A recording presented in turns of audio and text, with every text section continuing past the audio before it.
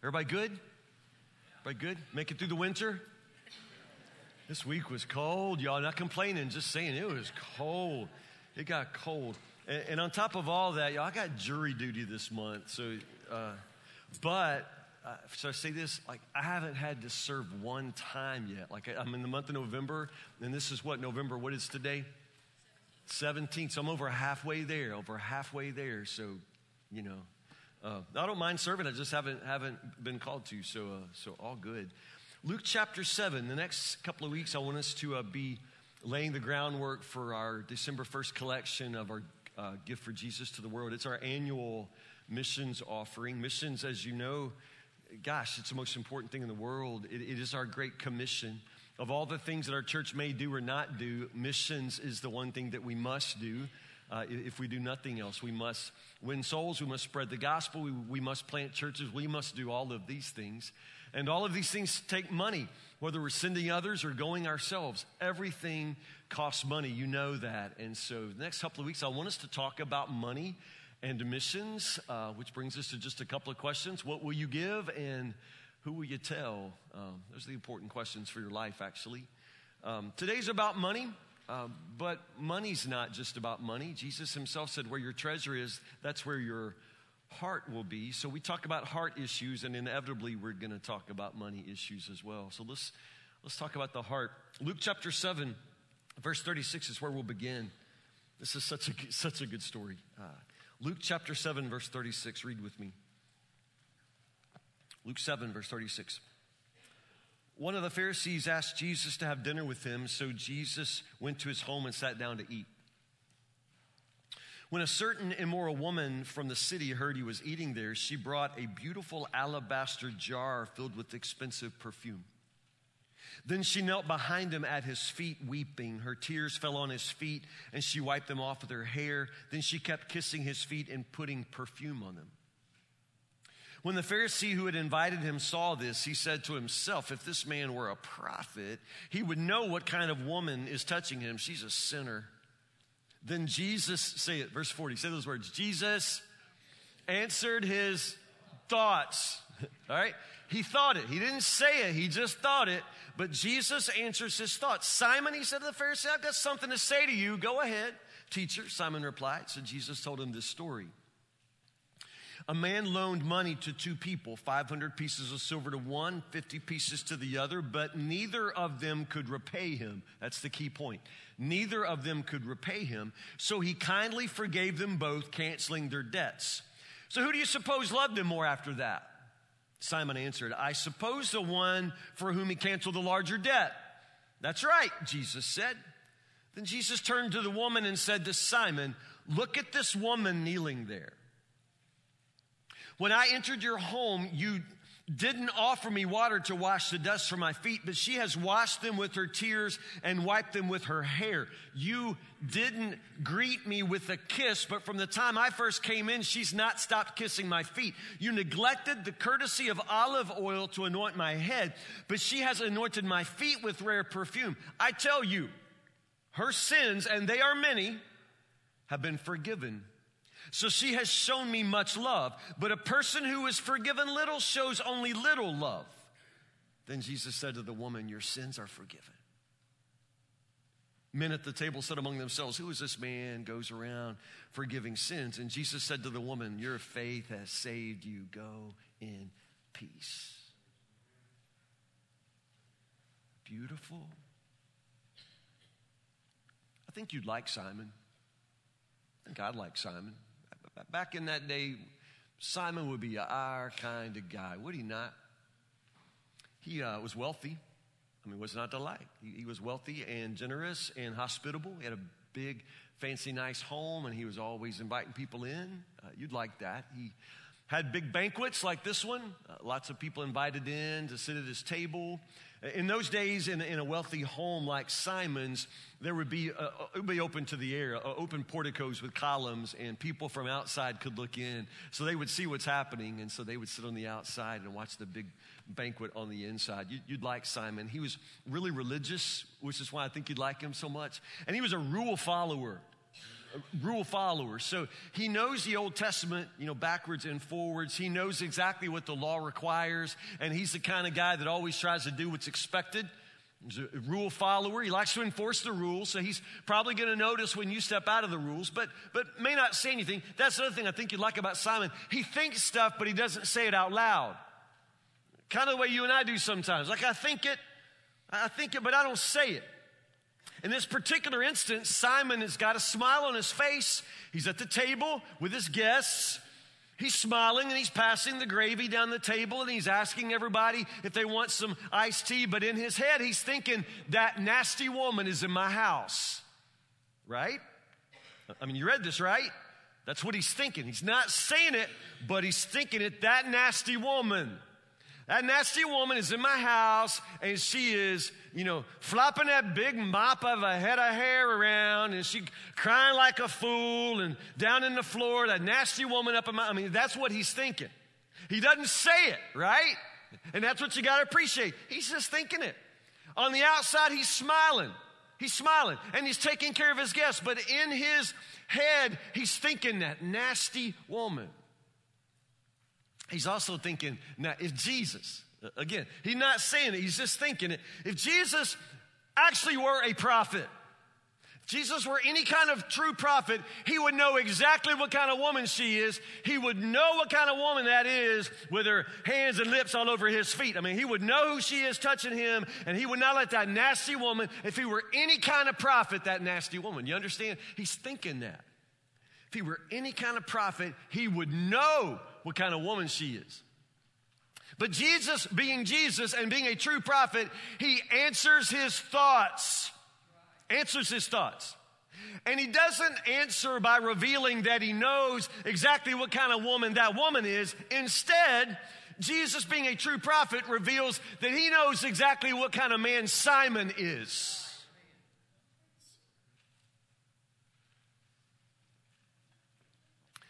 I was at the airport, stuck.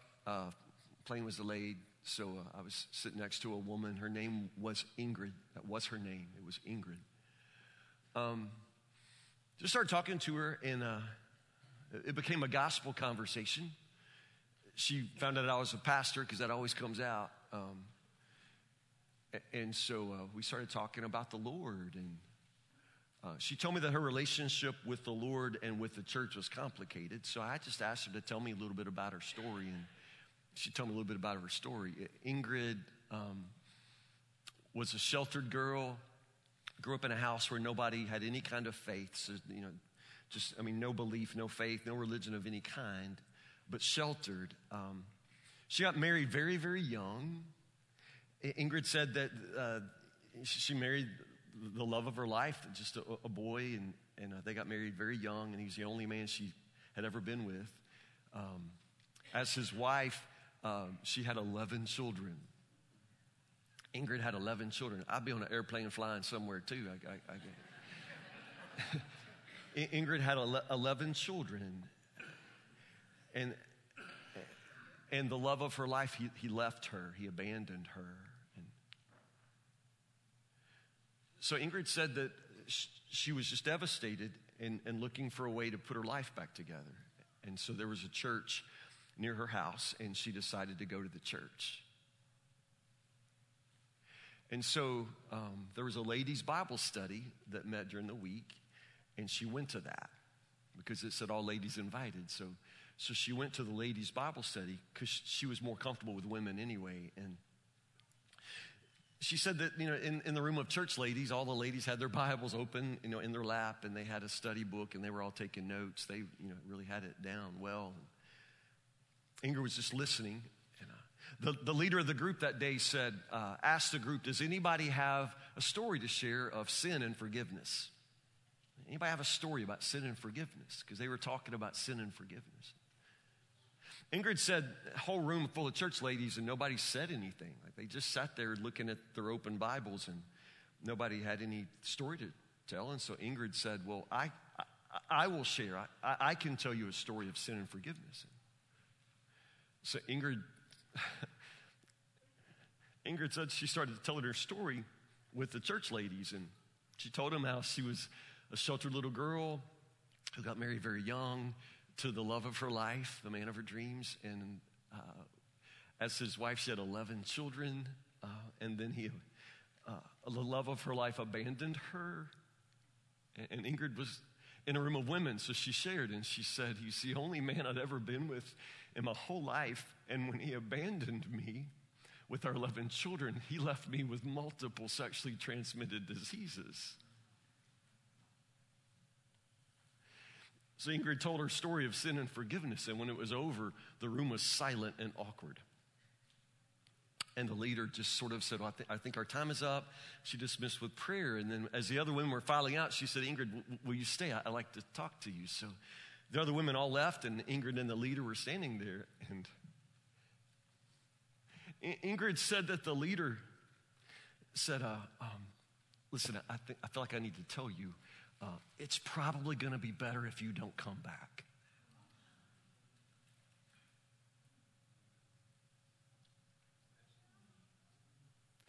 Ingrid said, why? What did I do? And the leader said, listen, these are good church women. They don't want to hear about your sexually transmitted diseases.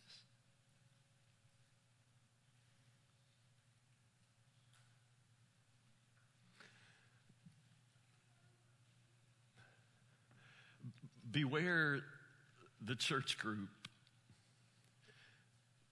Beware the church group that doesn't really know how to hear a story of sin and forgiveness. But beware the church group. First off, in a room full of church women who don't have a story to tell, run.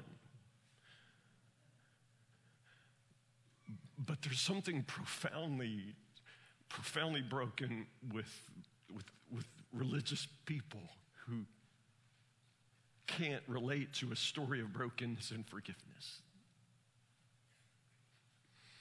So, the woman comes into Simon's banquet. Simon is there sitting at the table with Jesus, and Jesus is an invited guest. The woman is not invited. And she understands that, and she knows that, but the house is open, and she walks right through the columns and goes straight in with her alabaster bottle of perfume. She knows what everybody thinks about her. She knows how everybody thinks about her, but y'all, she doesn't care. I mean, today she does not care because there's only one person she's focused on, and that's Jesus. She knows he's there. No, we don't know anything else about her story with Jesus, but she knows Jesus, and Jesus has changed her life. He's changed her life. Now, in the ancient world, people wore perfume. They had perfume. It wasn't that rare a thing. There were some perfumes that were very expensive, and this woman has a very, very rare and expensive bottle of perfume. But people wore perfume. In the ancient world, believe me, they needed it. They needed perfume, and so they would wear perfume. But, let me put this delicately, certain women used perfume more seriously. You understand? Like certain women, they use perfume professionally. They used it on their bodies to attract men and to make their bodies more alluring to men. And so understand, this woman has in her possession, this woman of very, very well-known and questionable reputation has in her possession a really, really nice bottle of perfume. So can you connect those dots without my having to connect those dots for you? And can you now understand what it must mean for her to walk into that room and pour that perfume out at Jesus' feet? He's changed her life. She doesn't need the perfume anymore. Do you understand? She doesn't need that anymore. That's not who she is anymore. She knows what everybody knows about her. She knows how everybody thinks about her, but she doesn't care because she knows what Jesus has done for her. Now, meanwhile, Simon's watching all of this happen, and Simon's seeing a nasty woman in my house with that mop of hair. She's flopping around, crying like a fool. And Jesus answers his thoughts and says, Simon, can I tell you something? Simon says, oh, please, please. Jesus tells him a story. Now, just a little hint. Whenever Jesus tells a story, It's gonna be like, you ever watch one of those cartoons like Tom and Jerry or something, where like somebody runs around and they're standing there and all of a sudden like a piano drops on them? Like the piano falls out of the sky and just drops on their head. Like anytime Jesus tells a story, somebody's gonna get a piano dropped on their head. Every time. In this case, it's Simon. He don't know it yet. But the truth is about to fall on him like a piano. So Jesus says, Simon, there's something I'd like to say to you. And Simon says, oh, please. Jesus said, well, there was this man and he loaned money to two different people. Short little story. He loaned money to two people. One, he gave 500 pieces of silver, one 50. The idea is that they're vastly different amounts, but both loaned to two different people. And then here's the thing. When it was time to repay, neither of them could pay. That's the catch. Neither of them could pay back what they owed. So what did the master do? What did he do? He forgave it. He erased the debt. He just said, okay, consider it paid in full. And he let both people walk away free. And then Jesus just asked the question, tell me, Simon, after that, which person do you think probably loved the master the most? Simon says, oh, well, certainly the one for whom the larger debt had been forgiven. And Jesus said, right. Look at that woman.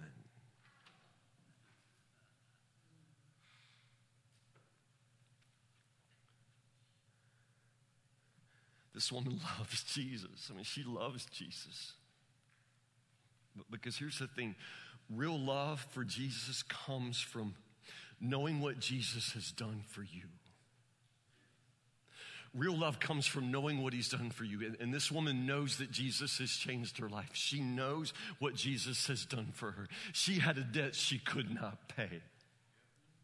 She could not forgive her own sins. She couldn't escape the guilt of her sins. She couldn't change her reputation. She couldn't change the way she lived her life. She knew what she was worth, and there's nothing she could do about it. She knew that she had a debt that she could not pay, and she knows that the master has forgiven her all of it.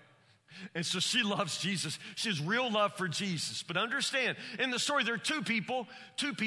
They don't exactly owe the same amount, but they both have a debt they can't pay. This real love for this Jesus from this woman comes to the fact that she knows what he's done for her. She knows full well what he's done for her. And the side note there, the piano that's falling out of the sky on Simon is just this recognition that he doesn't seem to love Jesus very much. Now, he's sitting with Jesus, make no mistake. When he has the big banquet party, he wants Jesus there. Apparently in Simon's social circles, in his religious circles, having Jesus there was somewhat important. And if something's expected, Simon's always going to do what's expected. He knows what's expected. So to have Jesus there, that's important. He wants Jesus in his vicinity, but he doesn't seem to have any real love for Jesus. You understand that? Even though he also had a debt he could not pay, he doesn't understand that. He can see that woman's sin from a mile away in the fog, but he can't see the sin staring back to him with the man in the mirror. Real love for Jesus comes from an awareness of what he's done for you. Look at that woman, Jesus says. From the moment I walked in your house, she has not stopped kissing me. But now when I walked in your house, you didn't even greet me.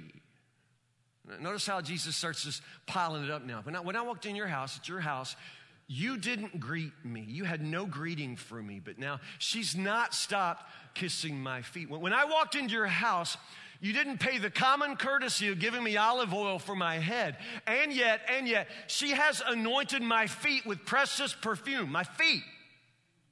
Simon, you didn't even offer me water to wash my feet. And again, this is common courtesy. Jesus isn't saying you should have rolled out the red carpet. Jesus is just saying you should have treated me like a human. This is just what you did. But he says, Simon, you didn't do anything for me. From the moment I walked in, you've done nothing for me. And this woman has done everything for me. Understand, Simon was very, very happy to sit with Jesus, but he wasn't going to do anything to serve him. He'll sit with him, but he's not going to serve him. Now, you start to understand why I say that Simon's really our kind of guy? I mean, because honestly, some of us sitting with Jesus, like it's kind of what you probably think you're doing. Like you give Jesus an hour a week where you'll sit on a pew for him, but I mean, that's going to be it. I mean, don't really ask for anything more, because this is like what I do. I sit, but I'm not serving. I mean, Jesus calls him out. I mean, this is a woman who's been at my feet. She's serving. She's greeting me. You've done nothing for me. Do you understand that incredible, painful irony of that? The worst part of all of it is he has the audacity to judge her, to criticize her. I'm telling you, you need to check your heart before you begin to criticize somebody who's doing more for Jesus than you are.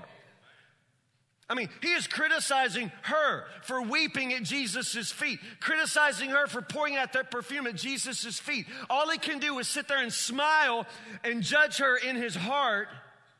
And I'm telling you, there's something profoundly wrong with somebody who can only criticize others who are just trying to serve Jesus, trying to do for Jesus. But it becomes easy for Simon to be that guy. There's something sort of delicious about just sitting back and keeping a smile on your face, but in your heart,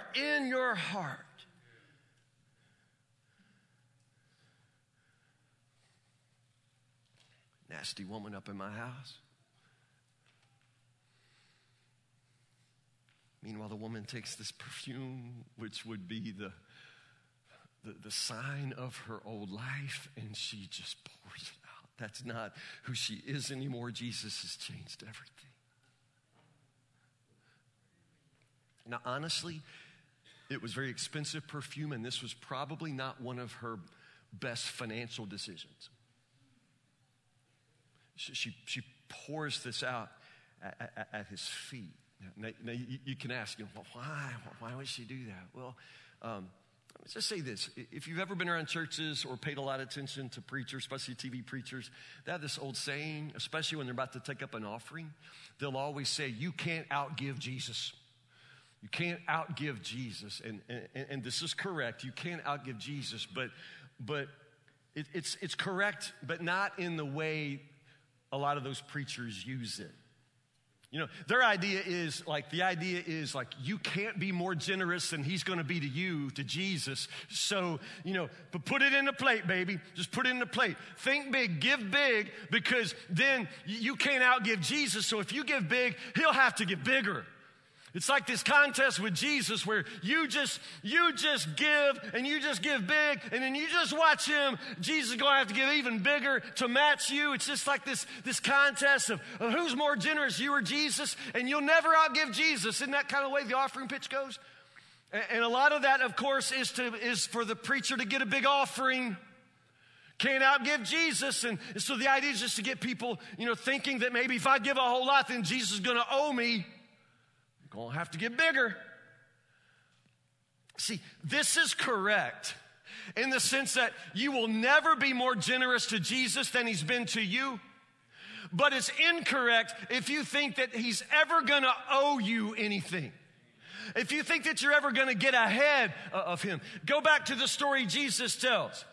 Both of these people have a debt that they cannot pay. So in your relationship with Jesus, you don't start out like where you write a check and then Jesus has to match it. No. You start out in a position of bottomless debt. Bottomless debt. You are absolutely 100% spiritually bankrupt. You have nothing to give him, and he owes you nothing. You owe him. It starts out this way, and honestly, it never changes. Jesus is never going to owe you anything. You owe him everything. So you can't outgive him, because you will never in your life will you be as generous to Jesus as he's already been to you. Do you understand? You can't outgive him. So when this woman comes and pours out this priceless, rare perfume at Jesus' feet, some people would say it's a waste. Some people would say she didn't have to do that. But the point is, for her, it wasn't nearly enough. It was the best she could do. It's the most she could do, but it's just a drop in the bucket of what Jesus has done for her. You understand? When you consider what Jesus has done for you, it changes everything. It changes the way you think of everything. It changes the way you sit at the table, Simon.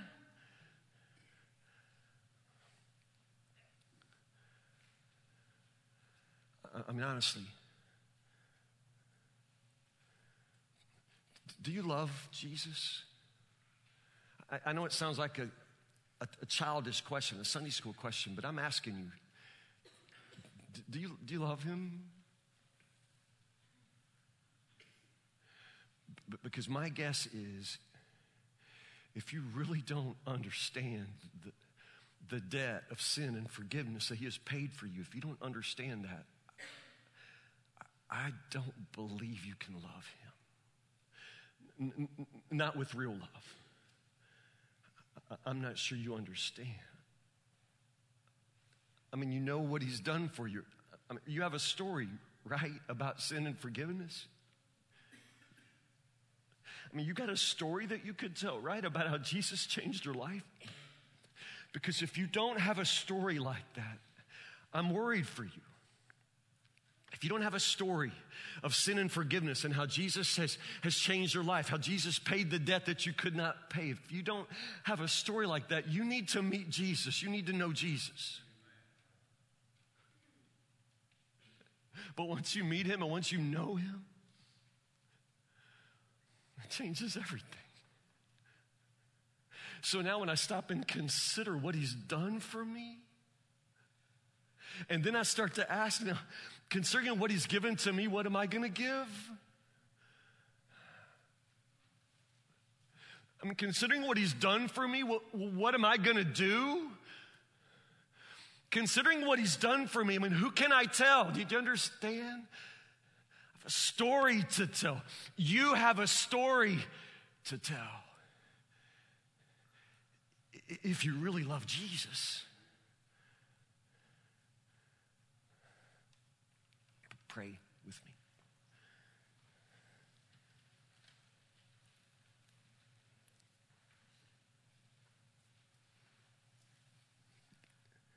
God, I can't do anything else. I've got to stop and pray for Ingrid. I don't know where she is. I don't know where that plane took her that day. I don't know about her 11 children. I don't know about the man who abandoned her. But I pray, Lord Jesus, that you have revealed yourself to her in the most beautiful way, and that you have paid that incredible debt of shame and guilt and sin that she has borne. I pray, Lord, that you have rewritten the story of her life. I pray that wherever she is, she's living a life of incredible gratitude and love for you, Jesus, because of the way you have blessed her life. I pray for the rest of us, Lord. Or some of us, Sunday after Sunday, are absolutely oblivious to the gospel, oblivious to the grace that has saved us, Lord, oblivious to the way that true grace is amazing, because the debt that it erases is absolutely one that we could never pay.